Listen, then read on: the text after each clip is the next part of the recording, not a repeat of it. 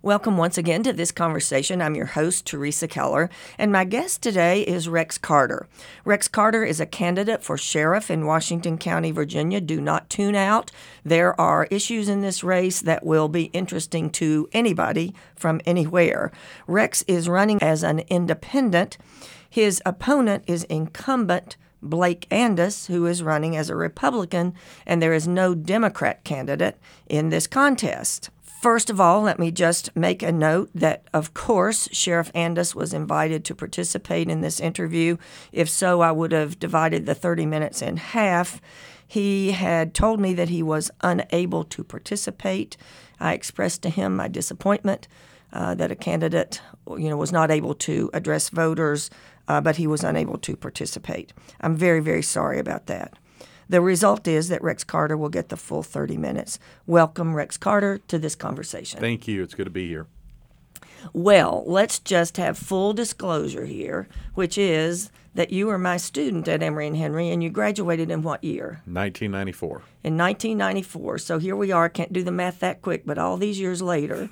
Almost 30. Almost 30 years. So I started harassing you, asking you questions, and challenging you almost 30 years ago. We're going to continue that today. Absolutely. Look forward to it.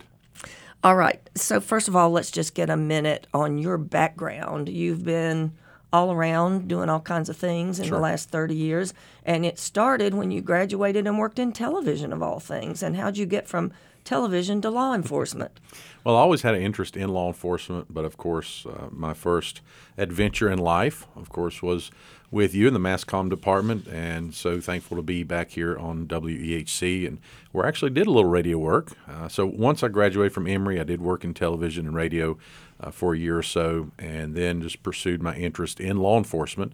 And at that time, I had actually applied for the U.S. Marshal Service and the Virginia State Police. Well, the State Police came along first. So that was my next chapter in life. Of course, while I was here at Emory, I met my wife, and we've got a beautiful family. And so off we went on the State Police route. And so I did that for a little over 20 years. And then early retirement. But then I got into volunteering my time with Washington and Scott County Sheriff's Office. So for the last 27 years, I've got a lot of experience both on the state and local level. My regular day job, I guess you could say, for the last 7 years was I've worked in human resources and private security for a company in Bristol. So Do you mind saying what that company is? Sure, Universal Fibers. All right, and what does that involve? I've always been kind of curious, the HR thing. What all was that a whole new area of training for you, or what all do you have to do in that role? Well, actually, my experience in human resources began some with the Virginia State Police when I worked in personnel division as a recruiter.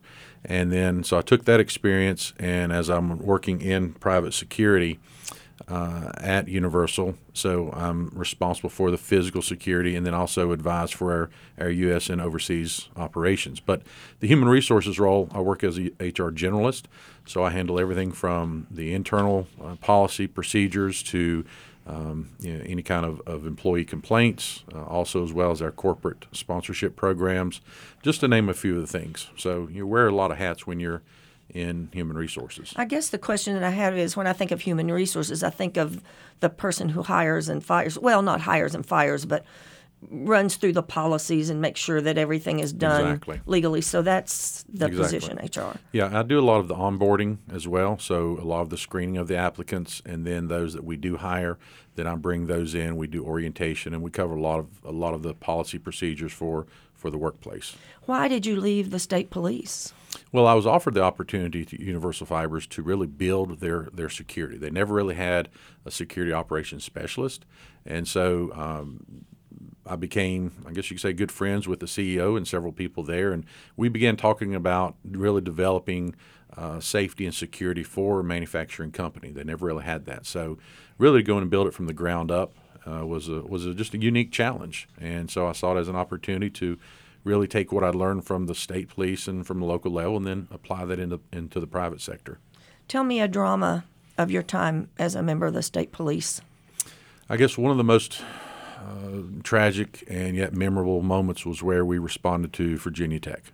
The horrific scene of the shooter, and we'll not mention his name to give him no credit, but to go through the Virginia Tech campus and to see the horrific tragedy of just multiple students that were shot and killed. Of course, there were some heroic stories that came out of that. Professor Labriscu was a professor who actually barricaded the door shut with his own body, but it ultimately cost him his life as the shooter shot through the door. So to do the death notifications to family members, to work with those families during that week, that was probably one of the most trying times, one of the most emotional times.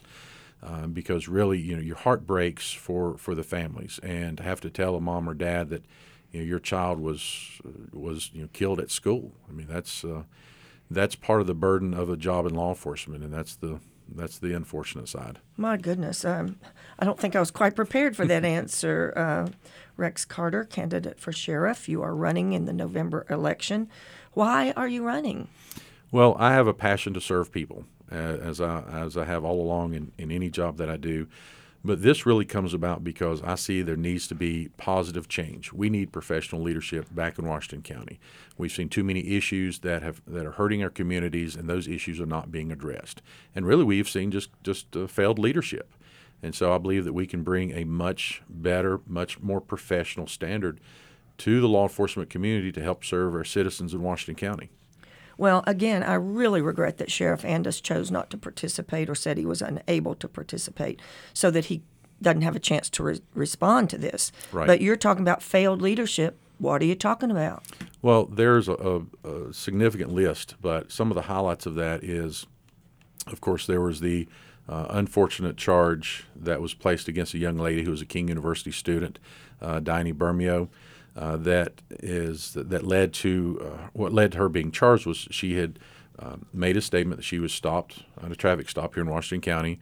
She alleged that she was sexually assaulted, contacted law enforcement, and then they began an investigation. Now, what led to her getting charged as the victim was that the interview techniques and all that the law enforcement employed led her to recant her statement, and then the current sheriff said, well, we're going to charge you for filing a false report. Now, what then happened is she was found guilty in General District Court of making a false report to police about her being sexually assaulted by a supposed law enforcement officer. But then she appealed that to Circuit Court and was found not guilty. The Circuit Court judge says, no, there's some truth to her story, so therefore we find her not guilty. Now, that case then became the subject of a documentary on Netflix called Victim Suspect. And the documentary really highlights a systemic problem in law enforcement across our nation that many investigators will treat a victim of a sexual assault crime as a suspect. And so the problem there is that we've got to have better training on how do you properly interview a victim of a sexual assault crime versus a suspect who has committed a crime. And so there's an active federal lawsuit going on right now that's involving the current sheriff with Ms. Bermeo over in the Western District of North Carolina. So that's just one of the issues that we've got to do better in training our folks. The second thing is now, before you go to the second thing, I wanted to get a little more specific about that so that people can see this. The documentary is called Victim Suspect, and this woman said that she was pulled over. It was dark, and that it was by a blue light, and she thought she was being pulled over by a sheriff's deputy. He told her to get out of the car. She didn't really get a look at him, and that he assaulted her, and then she reports it. We don't have a lot of time on this, Rex, but right. If you watch that documentary, Victim Suspect, Netflix, you will see, and there are clips because you have to record interviews with people, right? Right. There are actual excerpts from interviews that the current sheriff and the investigators did with her, and that is documented as well. So yeah, people. So you can see it. You can watch it happening, and you can watch the officers lie to her about the evidence that they had, and you can watch her just breaking down. Absolutely. So what would you have done differently? How would it have been different? Well, the sheriff's office didn't follow their sexual assault protocol policy, and really, when you begin to think about it, when somebody is under that traumatic amount of stress, and when you have the evidence that okay, we're going to look for this suspect that's committed this crime. Well, they had a suspect, but they never went to interview the person, and that's number one. If you have a suspect, go interview them. Somebody who had a record of impersonating a police officer. Exactly. And they didn't interview that person. Exactly. It really, to me, it's getting out, do the job and do it right. Follow your protocol, follow your policy. She was interviewed. Where was the victim advocate? There was no victim advocate. Well, you've got to have that advocate there with her, and it wasn't. So, I think we've got to get back to the basics of doing the police work the right way. I interrupted you. You were starting to say I'd ask you what were the issues of lack of professionalism that you were talking about, lack of leadership, and that was the first one. You referred to victim suspect and that lawsuit that's Correct. ongoing. What were you getting ready to say before I interrupted you? Well, the other one was the hiring of Austin Edwards, known as the Catfish Killer. And Austin Edwards was the deputy who was hired by Washington County Sheriff's Office, who was employed for about 9 days. And then he traveled to Riverside, California, and he then subsequently murdered a woman and her parents. Now, the backstory on this was he was catfishing a young girl, 15-year-old girl. He was portraying to be a 17-year-old, and so he was having these conversations with her on the internet, all the while that he was employed. Now, he was employed by the Virginia State Police to begin with, and the state police failed in their investigation to find a temporary detention order in the background. Virginia law says you have a TDO in your background due to mental health. So a TDO, by law, you cannot possess a firearm. So we go back to 2016. In 2016, Austin Edwards had attempted suicide, and he made threats to kill his father. Abingdon Police and Washington County Sheriff's Office show up. They take him into custody. He is then placed under an ECO, which is an emergency committal order. That then moves to a TDO, which by law says, okay, you are now being detained for mental health observations and issues, but by law, you cannot possess a firearm. Now, the only way he could get his rights back was if a judge were to say, yes, you can have a gun back. Judge never did that. So he was hired by the state police. The ECO was mentioned in his background, but the state police failed to dig deep to find the TDO. Fast forward, October 2022, Austin Edwards quits the Virginia State Police. He was actively being pursued and hired by the Washington County Sheriff's Office. 2.5 weeks later, we see him in uniform, badge, gun, working as a bailiff in the court. Then 9 days from that, he is in California. He's in California with an issued badge and with a firearm given to him by Washington County Sheriff's Office. He never should have had that gun. He never should have had the credentials. He never should have been hired. And a lot of people will say, well, but the state police is to blame. Well, they're to blame for their part, but Washington County Sheriff's Office, look, let me be very, very clear on this. It doesn't matter if he left the state police, the DEA. It doesn't matter if he worked for Walmart. The Sheriff's Office should have done their due diligence to do a background check. Had they done it properly, they would have found the TDO. Therefore, no firearm would have been in his possession. And the end of that story is he went to California pretending to be a 17-year-old to basically capture a 15-year-old that he'd been catfishing online. Correct. So what did he do? He set the place on fire. There were 3 people dead. Yeah, he used his credentials and identified himself as a detective from Washington County, gained entry into the house. The very horrific crime that he committed was he put bags over the heads of the grandparents, suffocated them. The mother tried to fight back. He cut her throat, killed her, captured the young lady. They get in a pursuit with the sheriff's office gets in pursuit with him there. He uses that firearm from Washington County to shoot at law enforcement, and then ultimately took his own life. So you've got 3 people dead, is what you've got. All right. You have made 2 clear accusations about lack of professionalism, and we've been focused on Sheriff Andis. Again, if anybody's just tuning in, I'm interviewing Rex Carter, candidate for sheriff in Washington County, Virginia. Rex, you're running as an independent. Yes. And I'm going to jump into an issue that probably is coming more from Democrats, and you will not be surprised to hear this. When I introduced the show, I said there are national issues in this race, and one of them that has come to the county is the question of religion in public office. Right. I know that you also are a Baptist preacher. Yes.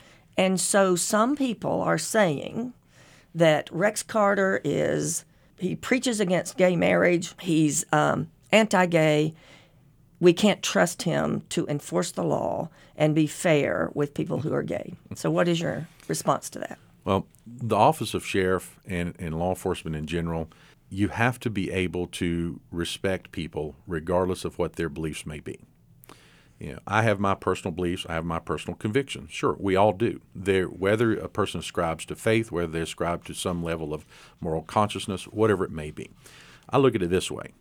You have the right to choose to live your life how you see fit, whether I agree with it or not. But I bring that level of professionalism that, sure, we may disagree on our personal level, but the professional level is you deserve the services from law enforcement, from Washington County, as the next person, regardless of how you may identify. I can have a wonderful conversation with somebody who they may be involved in a relationship. Personally, maybe I don't agree with. Okay. But does that mean that I'm going to do anything less in service? No, it's not. My personal faith is my personal faith. Yours is yours. And however you ascribe to that, that's how you do that. The First Amendment gives us those freedoms and gives us those protections. And that's what law enforcement, that's what being a sheriff is about. It's about being able to respect one another, treat one another with compassion and kindness, but yet do the job of what the law says. If the law says that, look, speeding is wrong, don't speed. If using meth or selling meth, that's wrong, don't do that. You're going to violate the law, so therefore the law has to what? We have to enforce the law. Now, when it comes to that, I am a strong person who supports the Constitution. I'm a person that defends your right to the Constitution. We did this several years ago as a state police chaplain, if you'll remember. It was in 2008 that I was directed by our superintendent that as a state police chaplain, I could not pray and mention God in prayer. Well, the problem with that is that violates my First Amendment right. And I told the colonel, and I told the governor, it may not suit your thought process. We may disagree on that, but I still have the right as a citizen of this nation under the First Amendment to express my religious views. But how would that be different, Rex, if you were sheriff and, the law of the land is we support gay marriage. The law of the land is, well, I don't know, state of Virginia law about transsexuals and bathrooms that, there are provisions for people based on the gender that they claim. So why could you not say, well, it is my religious belief that this is a sin? And I want to follow up with that because this to me is the heart of it. Right. It seems to a lot of people, really, that people pick and choose the issues that they get overwrought about, that it says very little about gay people in the Bible, Old Testament or New, very little. Right. And it has abominations. It has, if you eat shellfish, if you plant crops beside each other, if you wear clothes of different fabrics, all these things. But people seem to choose the issue that they care about. Like, why is being gay worse than eating shellfish if you're looking at a biblical perspective? Right. Well, it really gets down to what does your faith teach you? If you ascribe to the Old Testament and New Testament aspects of the Bible, what does the Bible teach us? Yes, the Bible will say, okay, there are things that are right, there are things that are wrong.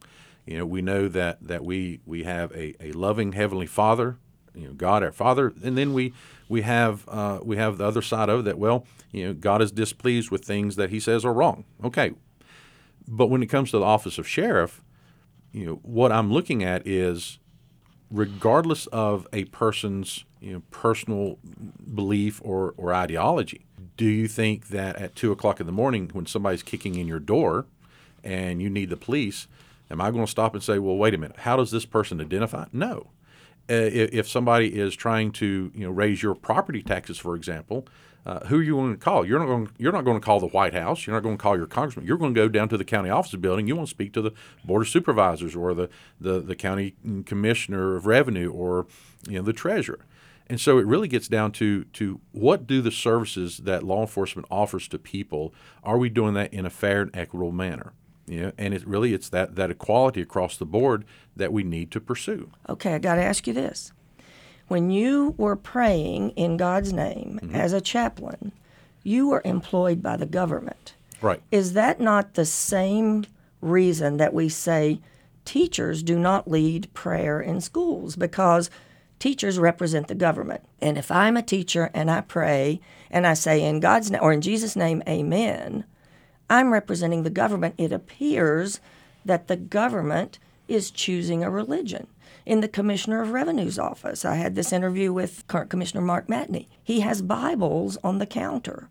does that not appear that you, the government, are saying, this is the religion that we're presenting to you? Mm-hmm. It can be construed that way. And in that aspect, when you look at what he chooses to do with his office versus what someone else may do with their office, whenever as a chaplain at that time, whenever we would pray, if I'm counseling with someone in private, or if we're asked to open a certain ceremony in prayer, then one of the things that we fought for 2 years was that a chaplain should be able to pray as their faith and conscience dictates. That's still our individual liberty and our individual right. Yes, I would be in uniform. Yes, I would be an agent of the government, but my personal faith doesn't end with that.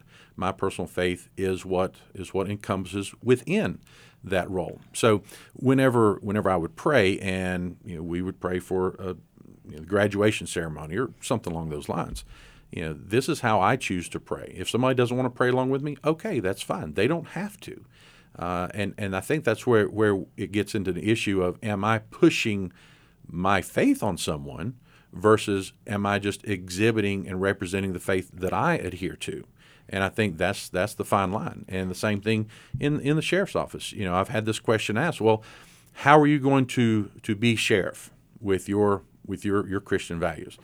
I'm like, well, look, my Christian values are mine, and they are mine alone. Yes, they give me that moral sense of consciousness and of what I should do, what is the difference between right and wrong.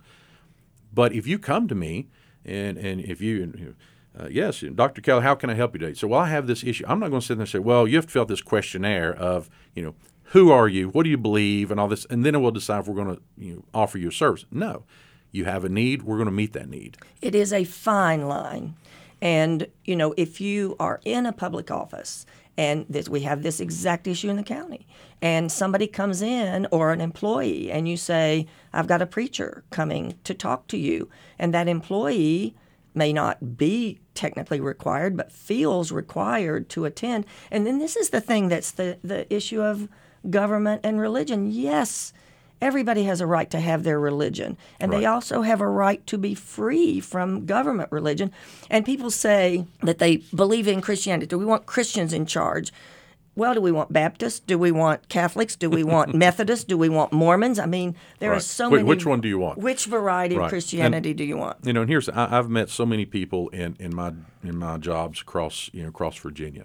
I've met some folks that, in some of the finest details, we may not agree theologically on a couple of things, but they are fabulous people, and they are so passionate about what they believe.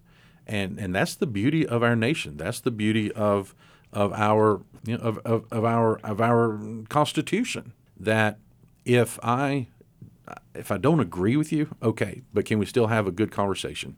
Sure, yes. We can. All right, we're going to segue a little bit out of this because this is not theology, right. 101, but right. Sheriff's race. Here we go. Yeah, sheriff's race, but it does dovetail on the issue of religion, because you think of Christianity as love and peace and loving everybody and taking care of people, and in the world you're seeking to lead, your thing is force. It requires at sometimes right. force, guns, violence. Maybe even shooting people, like in the Virginia Tech thing. It's the first responders, the law enforcement people who rush into the gunfire. Exactly. Versus, while everybody else is running away from the gunfire. Has that been a struggle for you? Is that a challenge for you in any way? Well, it's a challenge in that you never want to have to take another life. If this were a life and death situation, and and it's required of you to perform that act that could lead to the serious bodily injury or death of somebody, that's always going to be difficult. But that's why law enforcement is not for everyone. And I when I was a recruiter for the Virginia State Police, I told people, look, I'm not going to talk you into this job. I will answer your questions. I will help you. But you have to know that this is a calling in your life to serve other people, to protect those who cannot protect themselves. And that is so very, very important. Yes, it is a difficult thing to do. But bottom line is, when you look at society today, and Lieutenant Dave Grossman writes in a couple of his books, and I've heard him speak. He talks about those people who are the wolf and those who are the sheep. And then in the middle are the sheepdogs. The wolf, that's the evil. That's the child predators. That's the molesters. That's the ones that are the abusers and the drug dealers. Those are the ones that are hurting our families and our communities in Washington County. You've got the sheep. They like to go to work. They want to get their coffee from Starbucks. They want to find a good deal at Walmart. They want to pay the bills and have a good, successful, quiet, peaceful life. But then you have the sheepdogs. Now, the sheepdog, as Lieutenant Colonel Grossman defines, is this: the sheepdog is the one who has the same propensity of violence as the wolf, but yet they care for the sheep. They are that protector, and that's where law enforcement falls in line. That we are the protector of those who want that peaceable life, and we stand between those that choose to do evil and those that want peace. And so that's really the hard spot to be in, because law enforcement these days seems like it's a profession that's just taking that beating. But yet, we've got good men and women in the sheriff's office who just need good leadership to be those sheepdogs to protect the innocent. And we've got to be able to find those men and women to do that. And that's one of the things I want to diversify our agency. As far as minority and women go in the Washington County Sheriff's Office, there are no women on patrol in patrol division. You have a very, very small amount, maybe 2 or 3 people that are African American. We need to diversify. Why? Because we see our population in Washington County diversifying as well. And we've got to meet that need, and we're not doing it. Well, you kind of jumped the gun on. I was going to wind up with my last question is, in addition to what you just named, what would be policies, what would be visions, what other kinds of things do you want to hit the ground on day one and change? Well, we've got to revitalize our neighborhood watch programs. Right now, our communities are forgotten. We see the increase in crime. Crime went up 21% in 2020. We've seen the increase of illegal drugs coming through. Meth and fentanyl it's tearing our communities apart. So we also want to implement resources for senior citizens. We've got an aging population who need information and guidance on certain issues such as phone and mail scams. And so I want to work with the Attorney General's office to bring good resource information through the Triad program. But really, we've got to promote financial accountability of taxpayer money. It's not my money, it is yours. It's the taxpayers. And so that's another issue we've got to look at, is cutting wasteful spending of department money. But here's another big issue that's really on the horizon, and that is that we've got to increase training for deputies to handle mental health cases. We're seeing an increase of those, and we've got to have our deputies better trained on how to handle these cases. So we've got a lot of things ahead for us to do, but I'm up to the challenge, and I'm excited for our election day. I want everybody to get out and vote. Thank you very much, Rex Carter, candidate for sheriff in Washington County, Virginia, the November the 7th election day. Early voting is open at the registrar's office Monday through Friday, and I think as of next Saturday, it's open on Saturdays. And once again, I regret that Sheriff Andis, the Republican incumbent, was unable to participate in the interview to share his views. You've been listening to this conversation on WEHC 90.7 and WISE in Wise, Virginia, and you can rehear this, if you like, by searching on your podcast engine, WEHC This Conversation. Thank you so much for tuning in. Thank you, Rex Carter. Thank you to the listeners. And please stay tuned to this fine station.